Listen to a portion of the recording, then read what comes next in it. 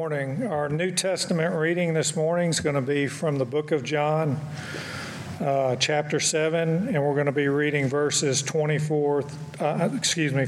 through 24. And if you remember from last week, Jesus' brothers were trying to get him to leave Galilee and go with them down to the Feast of Booths in Judea. But Jesus told him, no, I'm not going to go right now. But then he ended up going privately, so that's where we're at. About the middle of the feast, Jesus went up into the temple, and he began teaching. The Jews therefore marveled, saying, "How is it that this man has learning when he has never studied?" So Jesus answered them, "My teaching is not mine, but his who sent me. If anyone's will is to do God's will, he will know whether the teaching is from God or whether I'm speaking on my own authority. The one who speaks on his own authority seeks his own glory, but the one who seeks the glory of him who sent him is true, and in him there is no falsehood. Has not Moses given you the law? None of you keeps the law. Why do you seek to kill me?" The crowd answered, "You have a demon. Who is seeking to kill you?" Jesus answered them, "I did one work, and you all marveled at it. Moses gave you circumcision, not that is from Moses, but from the fathers, and you circumcise a man on the Sabbath. If on the Sabbath a man receives circumcision, so that the law of Moses may not be broken, are you angry with me because on the Sabbath I made a man's whole body well? Do not judge by appearances, but judge with right judgment." And then our sermon text is going to be from 2 Peter chapter 3, and we're going to be reading verses 10 through 13 of 2 Peter chapter 3. "But the day of the Lord will come like a thief, and then heavens will pass away with a roar, and the heavenly bodies will be burned up and dissolved, and the earth and the works that are done on it will be exposed. Since all these things are thus to be dissolved, what sort of people ought you to be in lives of holiness and godliness, waiting and hastening the coming of the day of God, because of which the heavens will be set on fire and dissolved, and the heavenly bodies will melt as they are burned. But according to his promise, we are waiting for the new heavens and a new earth in which righteousness dwells." This is God's word. You may be seated.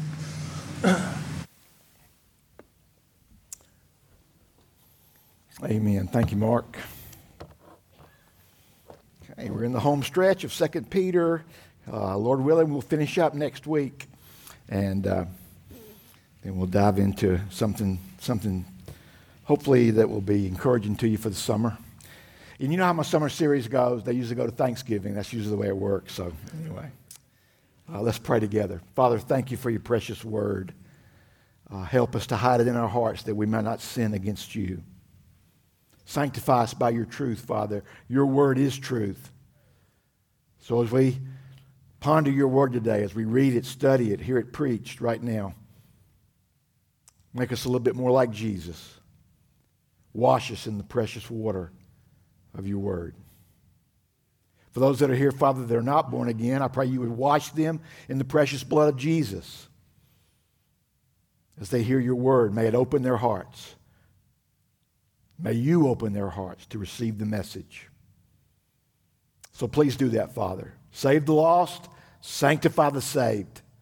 Now, right now, for your glory, the good of your church. We love you, Father. We thank you for loving us first.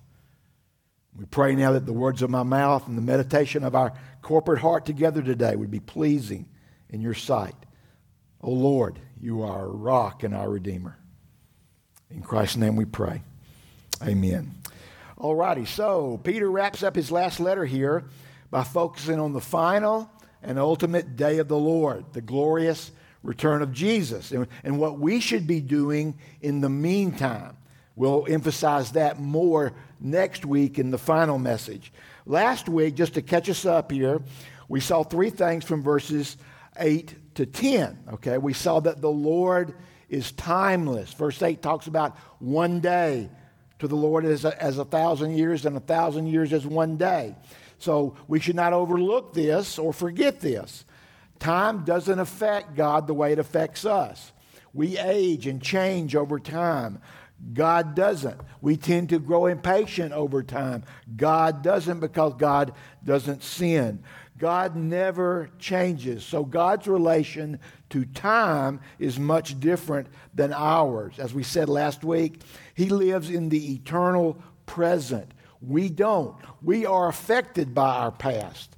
We have bad memories. We have good memories. We learn from our mistakes. We are encouraged by the precious memories that we have. Doesn't affect God in that way. From a positive perspective, as we said, we learn from our past. God doesn't need to learn. He's omniscient. He knows everything.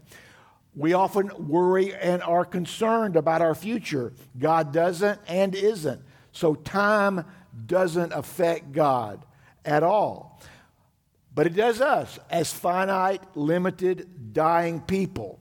We must remember not to confine an infinite, unlimited, sovereign, eternal God to any type of schedule. He's not confined to our personal day planner, and any attempt to do that is foolish. God does not and will never submit to our timetable. A clear understanding of that will do wonders for our growth in the spiritual fruit of patience. So what Peter is telling his readers in verse 8, and what he's telling us, is that Jesus will return at the exact moment of God's sovereign choosing, a moment that has already been determined by a timeless God in eternity past. Hang on to that thought, because we're going to touch again on it toward the end of this message with a little bit different biblical spin. So, the second thing we talked about last week, from verse 9, the classic verse that we spent a lot of time on that we won't today. So if you weren't here, I encourage you to go back and listen to that on the website or watch it on YouTube. The verse that just blows a lot of people away when he says, "The Lord is not slow to fulfill His promise, as some count slowness, but is patient toward you, not wishing that any should perish, but that all should reach repentance." In this verse, Peter is telling us that God's slowness is not the issue. Remember the context of the whole passage. Scoffers were mocking believers for thinking that Jesus was going to return. They were basically saying, look how long it's been. It hadn't happened, probably never going to happen. Wake up, get with it. So what Peter is telling us is that the delay is not the issue. God's patience is the issue, which we should be thankful for. Peter is saying that God's delay in judgment shows His mercy, and we should be very thankful for this. We should value this because we have friends and family members and loved ones that we are still begging God to save. So God's patience in sending Jesus continues to give us hope for these dear people that we love so much. We then took some time to unpack verse 9 and what Peter is saying, because our point was the Lord is patient. This should not be undervalued. Okay, we should be thankful for that patience, but at the same time, it should not be misunderstood. Okay, and so again, time won't allow us to go into that in detail again, but the bottom line was this: the you in verse 9 is not every individual in the whole world. The letter was not written or addressed to every individual in the whole world. The letter was written and addressed to those of like faith. If you go back to verse 1, the opening of the letter, written to those of like faith. And then in the immediate context, verse 8, it's written to the beloved, people that belong to God. So the you is the beloved or the elect, the chosen of God, those chosen from the foundation of the world. They are the recipients of the letter. So the main point, just to sum it up, and I know it's just hitting it brief, go back if you weren't here, listen to that message from last week.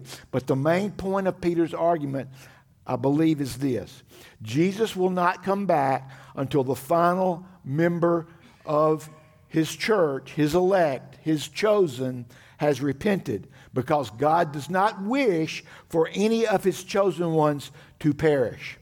The scoffers are totally wrong.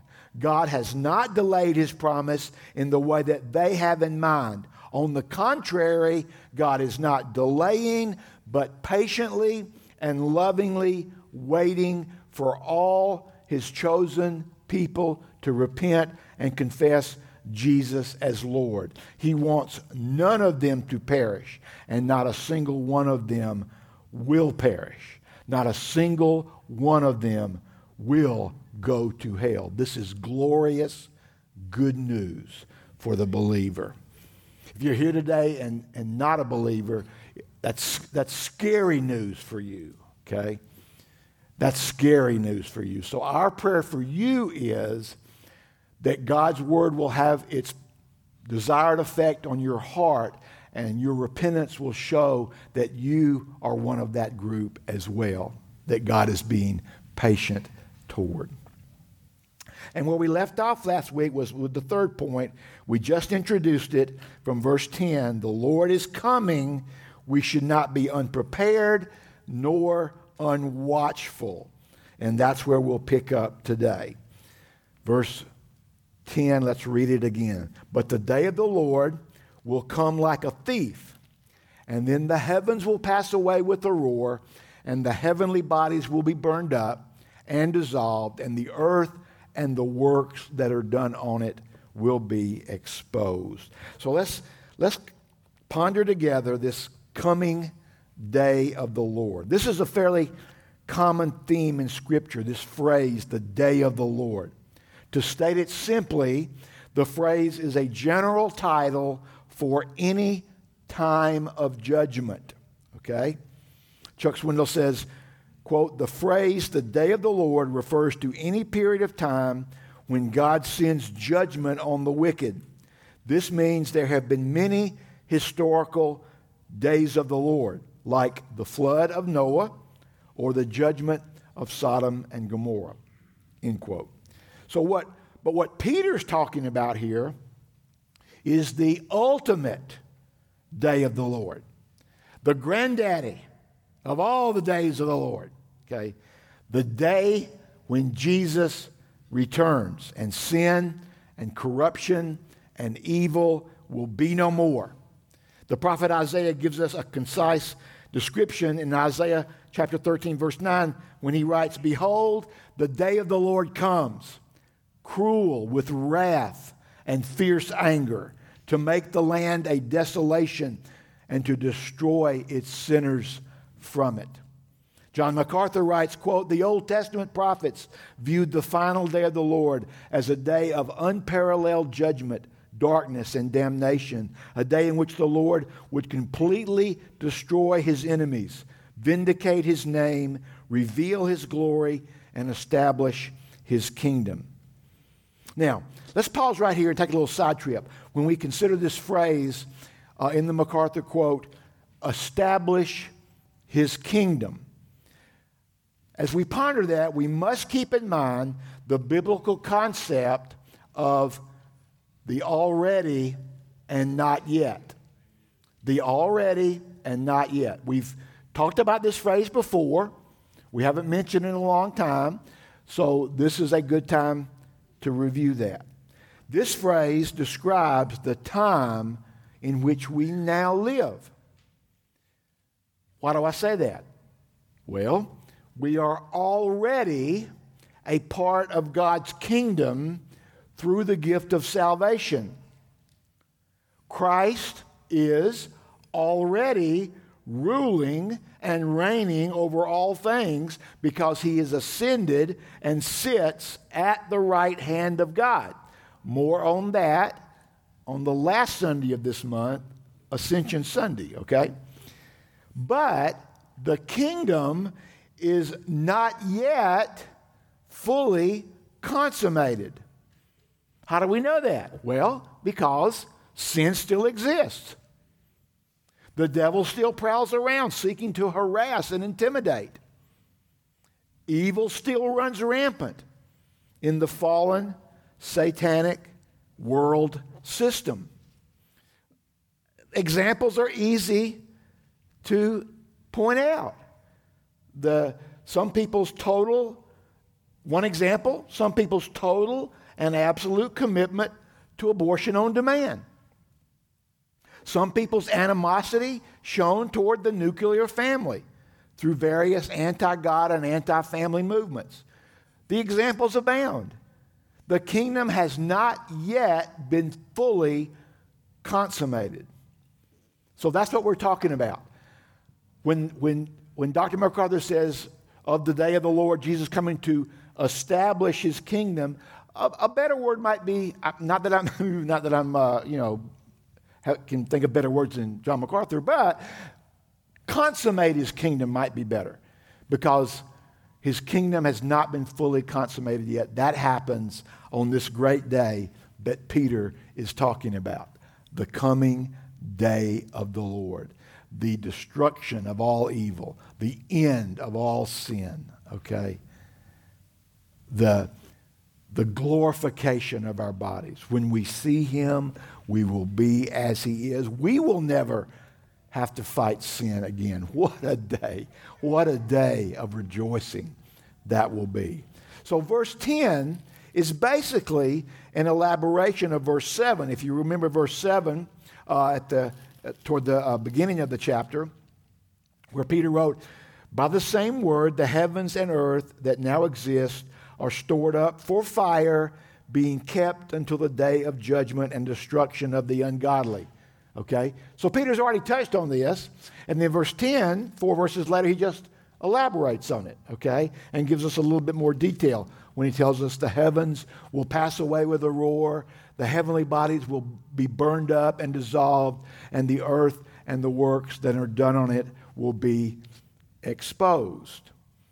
Now just consider the ring, the clarion ring of certainty that we see in verse 10. The day of the Lord will come like a thief. Not maybe, not the day of the Lord might come, or we're hoping it will come. No, it will come. The heavens will pass away with a roar. The heavenly bodies will be burned up and dissolved. The earth and the works that are done on it will be exposed. These are certain future happenings. So let's ponder these certainties together, and I've condensed them down under two headings instead of 4. Number 1, the day of the Lord will be sudden and unannounced. It will be sudden and unannounced. Why do we say that? Because of the analogy of it coming like a thief. Like a thief. It's like the coming of a thief to your home. I've never been robbed, so I can't, through experience, testify to this. But I'm guessing that those of you that may have been robbed or may have been burglarized, the thief never sent you a, RSVP telling you he was coming, or announcing, okay, 2 days from today at 9:30 p.m. I'm going to break into your home. No, thieves come unannounced, and they come suddenly. Paul used the same analogy. We see Peter and Paul once again walking in lockstep. I wonder why, but maybe it's because the Holy Spirit inspired their writings. Paul used the same analogy in his first letter to the church at Thessalonica. We read this in 1 Thessalonians chapter 5, verse 1. "Now concerning the times and the seasons, brothers, you have no need to have anything written to you, for you yourselves are fully aware that the day of the Lord will come like a thief in the night." There's the same phraseology. He goes on, while people are saying there is peace and security, then sudden destruction, suddenly, unannounced, sudden destruction will come upon them as labor pains come upon a pregnant woman, and they will not escape. Let's think about this for a minute. The unregenerate mind, the self-sovereign human mind, hates this idea. In our natural state, we absolutely hate this idea of judgment. The unregenerate mind hates the reality that every person will ultimately stand before God and give an account. J.I. Packer nails this mindset of the spirit of the age with these words, quote, "Do you believe in divine judgment? By which I mean, do you believe in a God who acts as our judge? Many, it seems, do not. Speak to them of God as Father, a friend, a helper, one who loves us despite all our weaknesses and folly and sin, and their faces light up. You are on their wavelength at once. But speak to them of God as judge, and they frown and shake their heads. Their minds recoil from such an idea. They find it repellent and unworthy." Well, I believe Packer's nailed it there. But no matter what an unbeliever thinks about it, guess what? It's going to happen. It's going to happen. And it will be sudden and unannounced, like a thief in the night. Secondly, the second heading I want to talk about this under, first was the day of the Lord will be sudden and unannounced. Secondly, the day of the Lord will be catastrophic and revealing. It will be catastrophic and revealing. Note the drastic apocalyptic terms Peter uses. The heavens will pass away with a roar. The heavenly bodies will be burned up and dissolved. I'm not even going to try to describe that. You just ponder that and think about that. But we're talking major catastrophe here, unlike anything seen before. Jesus himself alluded to this in Matthew 24:35, when he said, "Heaven and earth will pass away." Will, note the will, the certainty, heaven and earth will pass away. But my words will not pass away. I love that he adds that. Heaven and earth will pass away, but my words will not. I think we've got a word for word song on that. I think our kids sing that, and they sing it well. Matthew 24:35. And then Peter writes this: "The earth and the works done on it will be exposed." The ESV that I preach from says will be exposed. Now, this is a tricky phrase because there are textual variants among the manuscripts that exist, okay? Later manuscripts have a word that means will be burned up. That's what you'll see in, I think, the New American Standard Version. Alternate translations of exposed, we've got it will be disclosed, it will be discovered, it will be laid bare.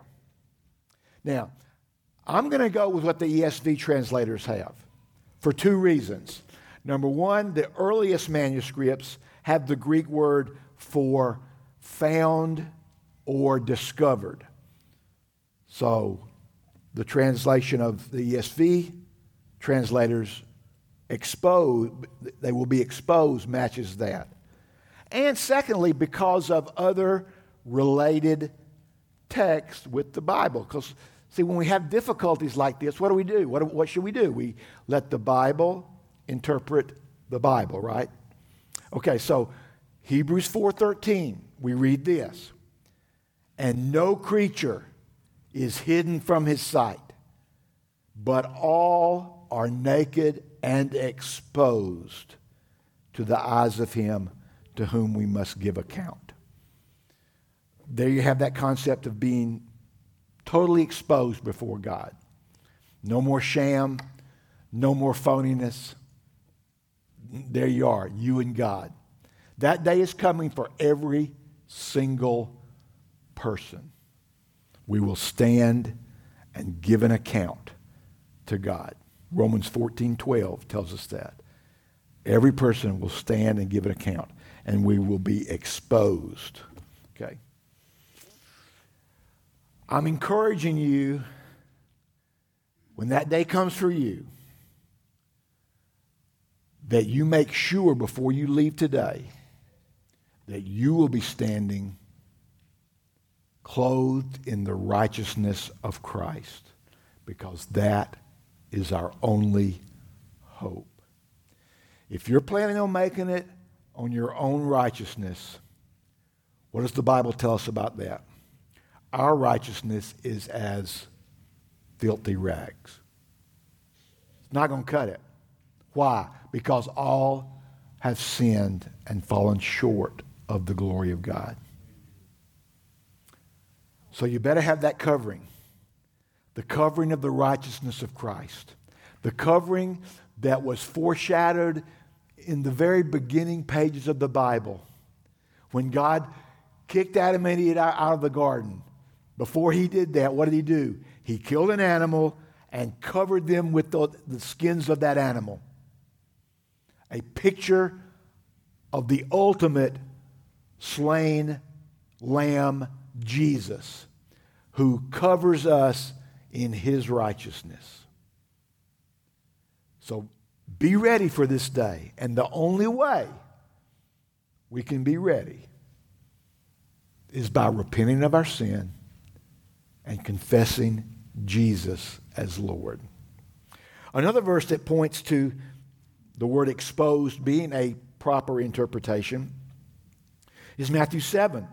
I think John MacArthur calls this the most frightening text in the Bible.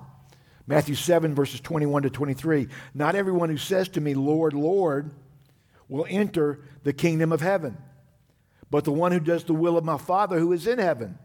On that day, what day is he talking about? The day where Peter's talking about here, the day of the Lord. On that day, many will say to me, Lord, Lord.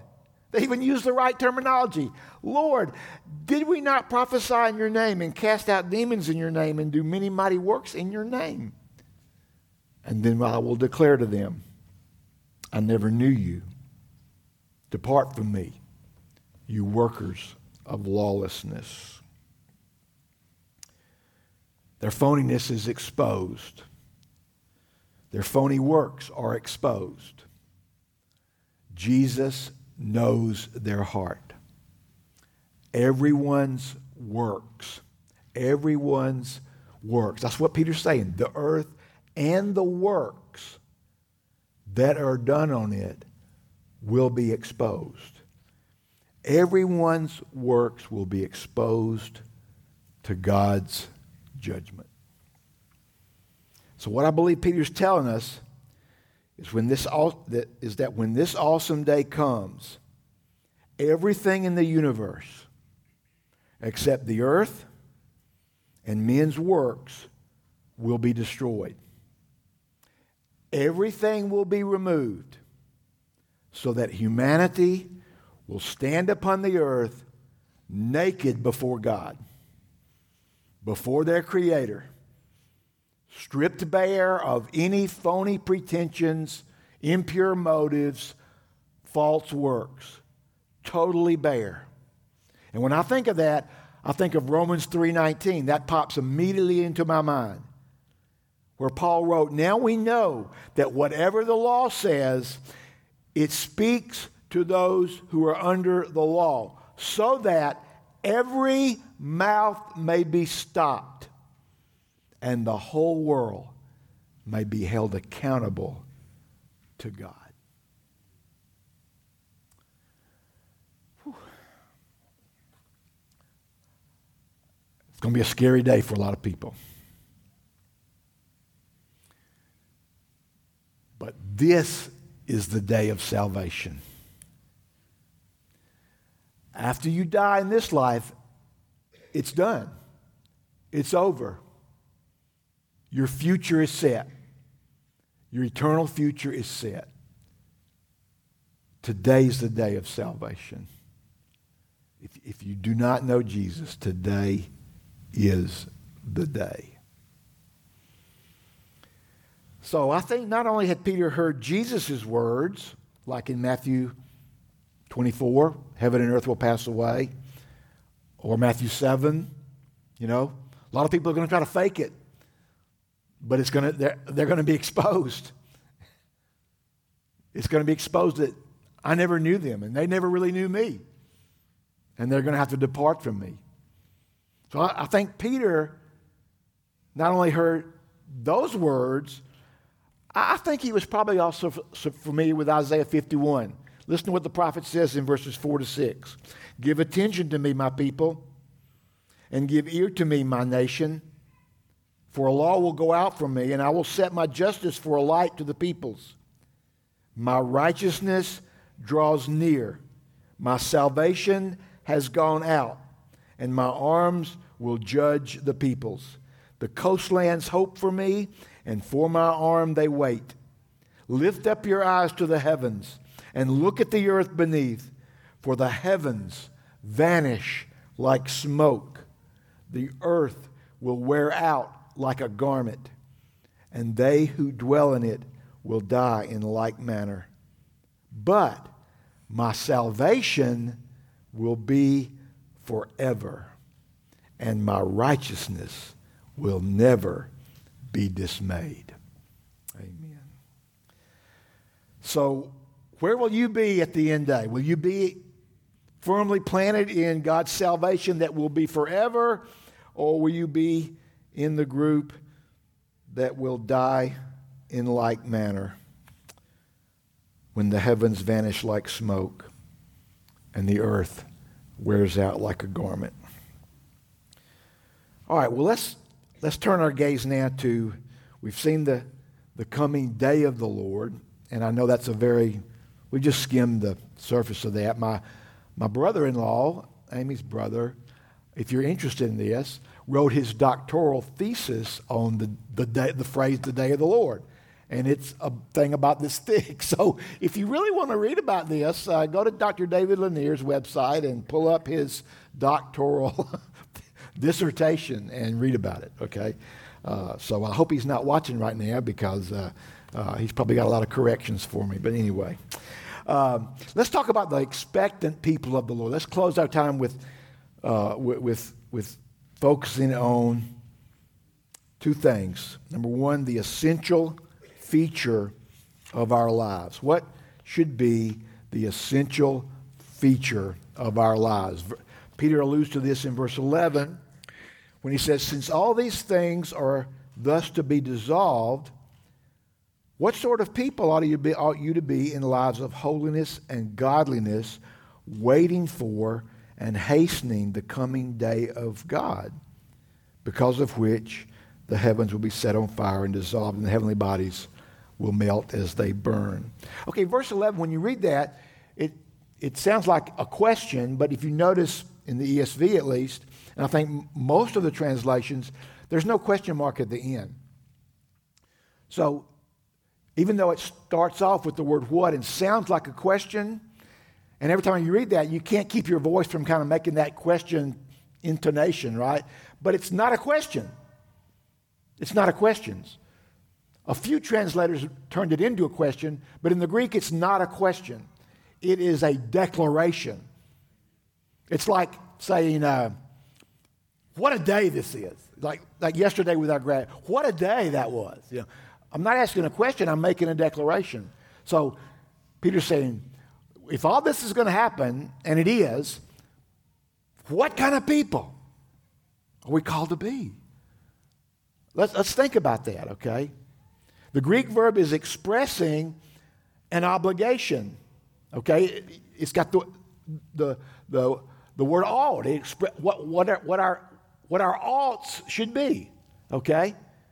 How we should live, how we ought to live in holiness and godliness. I like the Holman Christian Standard Translation. They word it like this: since all these things are to be destroyed in this way, it is clear what sort of people you should be in holy conduct and godliness. In other words, the essential aspect of our lives should be Christ-likeness. We wait patiently and expectantly for Jesus, and while we are waiting, we live lives that reflect Him. So, to put it succinctly, I got a neat little phrase for you today, okay? As born-again people, we expect Jesus and we reflect Jesus. Got it? Okay? Now, if you're sleeping right now, you're not reflecting Jesus, okay? Jesus loved God's Word, okay? So I just throw that out there for you to think about, all right? So, we expect Jesus and we reflect Jesus. Pretty good summary statement of the Christian life. Expect and reflect. We patiently expect our King's return, and we joyfully reflect our King's character. As we've said before, this waiting for Jesus isn't waiting and twiddling our thumbs. It's not waiting and doing nothing, like when you're in a waiting room in a doctor's office or something, okay? We're waiting for Jesus, but we're also at the same time pressing on and persevering for His glory in many godly ways, like serving others, loving our family, loving our church family, raising the next generation, engaging in the spiritual warfare, embracing suffering without complaining, standing against godlessness, basically glorifying God in all aspects of life. And guess what? We can do this. We can do this. You can do this. Okay? This is not a call for some elite, Green Beret type of Christian. We can all do this. How do we know that? How do we know that? Well, look back at the beginning of the letter. 2 Peter chapter 1, verse 3. His divine power has granted to us, watch this, all things that pertain to life and godliness. He's given us the equipment to do it. He's given us all things to do it. Basically, the Holy Spirit. He's given us His life. We can do this through the knowledge of Him who called us to His own glory and excellence. And note what verse 12, the beginning of verse 12 says. This is interesting. We're going to set up the camper here for a minute, okay? We're going to set the camper up and camp on this for a minute. Waiting for, there's our waiting, okay? Waiting for and hastening the coming of the day of God. Waiting for and hastening the coming day of the Lord. Wait, what? What? Hastening? We can hasten the return of Jesus? Really? I mean, how does that work? Because we said last week, and even in the review, that's why I reviewed it, we said that this day is set in the sovereign plan of God. This is a challenge for my peanut brain. I'm not totally sure what Peter is saying here or how this works, but as we wrestle with this, let's recount the things that we do know for sure, okay? And remember, I believe it's going to be linked to, remember, what is time's effect on God? Zilch. Nada. Keep that in mind, okay? A day with the Lord is like 1,000 years, and 1,000 years is like a day. Time is nothing to God. Okay, so let's try to see what Peter is saying here when he says we're waiting for and hastening the day of God. How does this work? Okay, what are the things we know for sure from our study of the Bible? Okay, I'm just going to throw out some things. Number one, God is sovereign over all things. He is timeless, and he rules over time. According to Jesus himself, when he was on this planet, okay, when he had taken on a body like ours, he said that God the Father is the only one who knows the exact time for the return of Jesus. It is fixed. This time, this day is fixed in the overall eternal plan of redemption. Okay, second thing we know for sure. God uses means to accomplish his will. We call it secondary causes. Okay? Like if someone were to get saved today during our time together here, God is the primary cause of their salvation. God opened their heart. The Holy Spirit had to do that. Had to open their eyes to the truth. Had to take out the heart of stone and give them a heart of flesh. Only God can do that. But the secondary means was the preaching of the Word of God. Okay? With me? So God uses means to accomplish his will. Faith comes by hearing. How will they hear without a preacher? Okay? In other words, God, while he could, he doesn't zap his people into salvation. Okay? He uses his people. He uses preachers. He uses missionaries. He uses Sunday school teachers. He uses Christian friends and Christian co-workers, etc., etc. In other words, he uses his church to further his kingdom and to establish his kingdom and to bring people into the kingdom. Okay? With me so far? Okay, thirdly, we said last week, based on 2 Peter 3:9, that the issue with Jesus' return is not God's slowness, but God's patience. God is patient with his people. He wills that none of them will perish. And Jesus will not return until the last individual of God's elect repents and confesses him as Lord. In other words, let's try to maybe get to a concluding point here.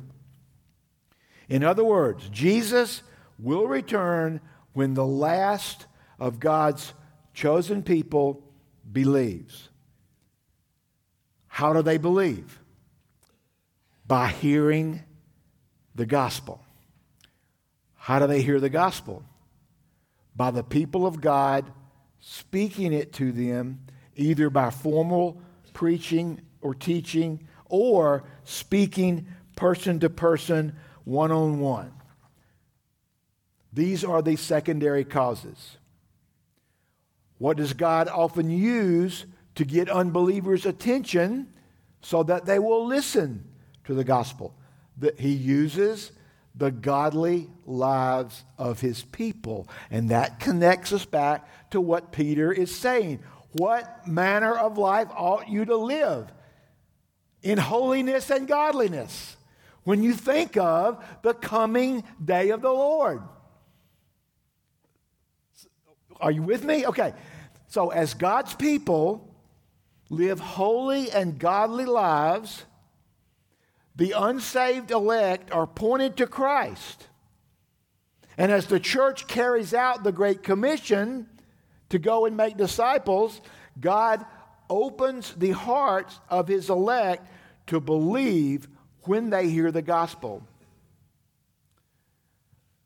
So do you sense or see the kind of the joint effort here of God using his people to bring people into his kingdom until that last one is brought in. So the conclusion my peanut brain draws is this. From the human standpoint, not God's standpoint, because time has no effect on God, right? It's like Jesus is going to return in the eternal present in God's mind. Oh, my brain's hurting. Okay, hang with me. The conclusion I draw is from the human standpoint, from the standpoint of secondary causes. People preaching the gospel, teaching their children, raising their children in the instruction of the Lord. We hasten the day of the Lord when we obey God by living for his glory and proclaiming the gospel. You say, Butch, how does that work? I'm not totally sure. And I'm thankful that I don't have to understand it fully to get into heaven. All I know is this.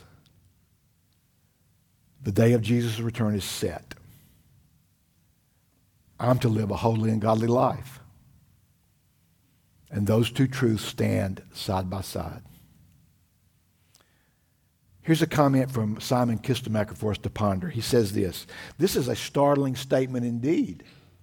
Yes, it certainly is. Hastening the coming day of the Lord. Peter is saying that we have a vital part in shortening the time set for the coming of God's day. And I would add here, from the human perspective. From the human perspective. Because remember, time is nothing to God. He goes on. This saying corresponds with the ancient prayer the church has prayed since the first century. Maranatha, meaning come, O Lord. Furthermore, it harmonizes with the petition, your kingdom come. How did Jesus teach us to pray?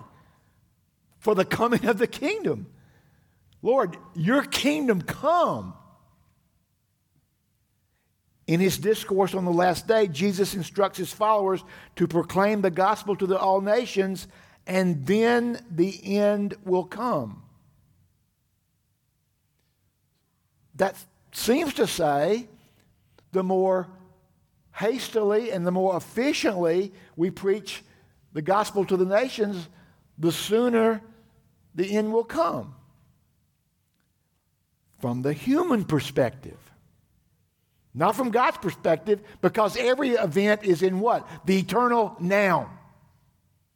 The eternal now. Here's a helpful note from the ESV Study Bible.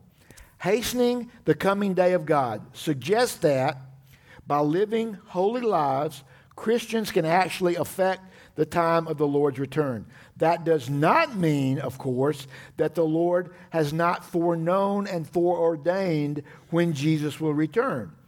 But when God set that day, and here's a key point, he also ordained that it would happen after all of his purposes for saving believers and building his kingdom in this present age had been accomplished. And those purposes are accomplished when he works through his human agents to bring them about. In other words, God has not only ordained the end, he has ordained the means to that end.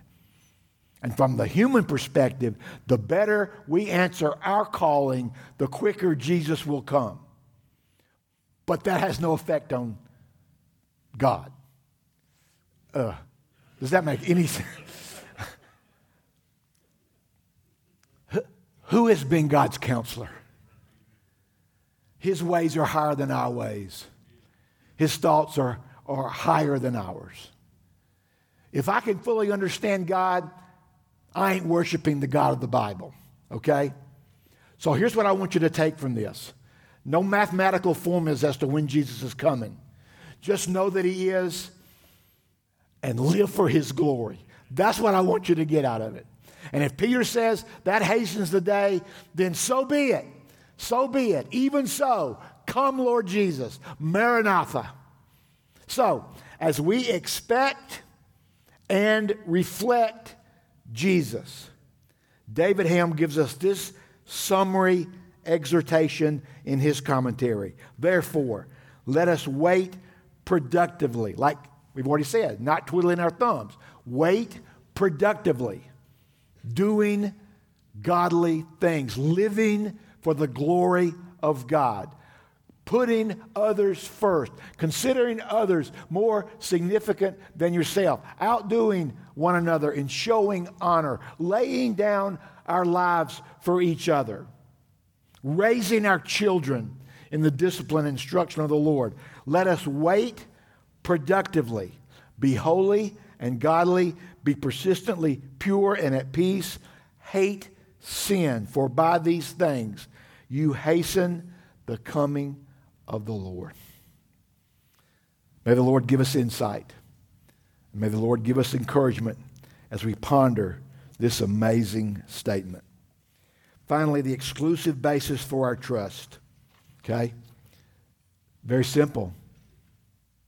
God said it. God's promise.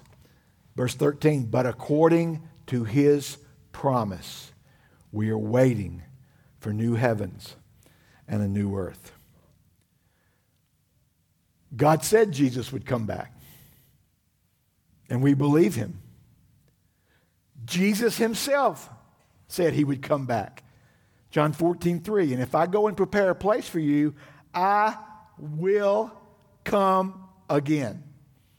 And I will take you to myself, that where I am, you may be also. He said that, and we believe him. Jesus said he was coming back. God, through the writing of his prophets and apostles, said Jesus was coming back. The word of the Lord is good enough for us.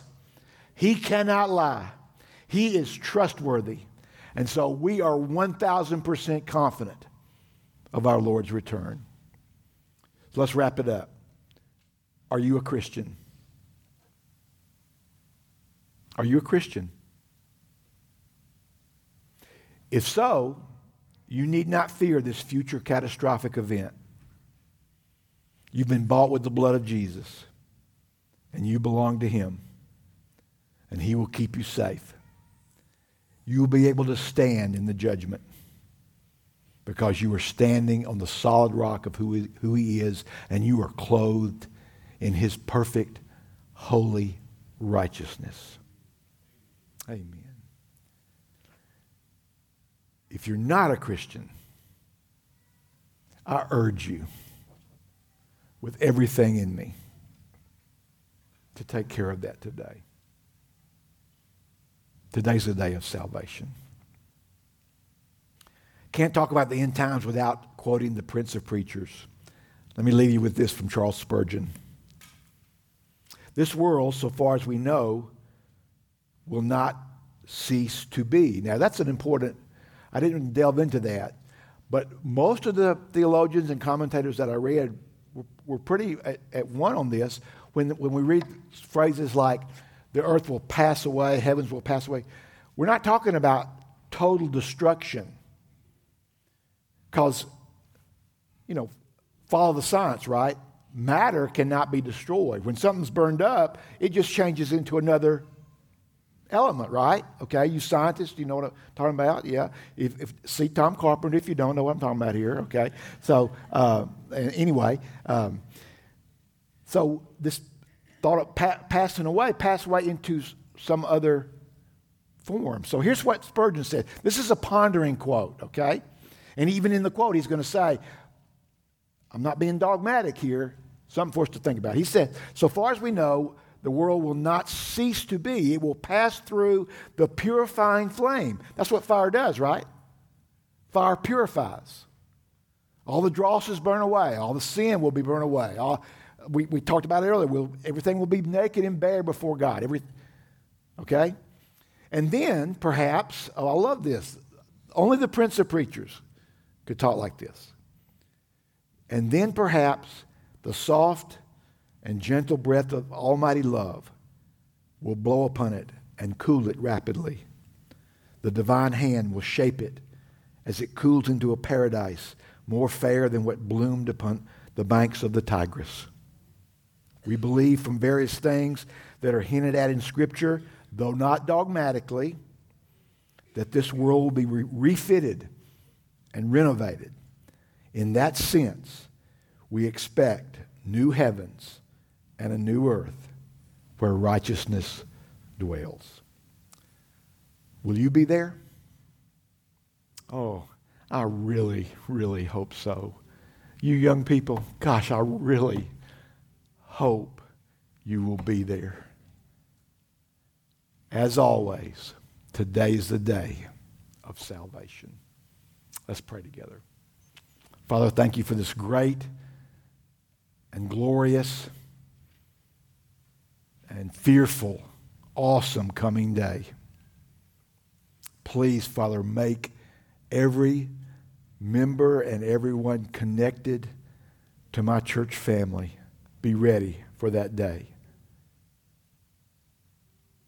By repenting of their sin, confessing Jesus as their only, one and only Lord.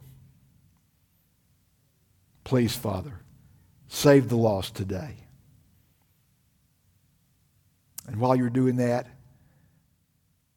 sanctify the saved with the truth of your word.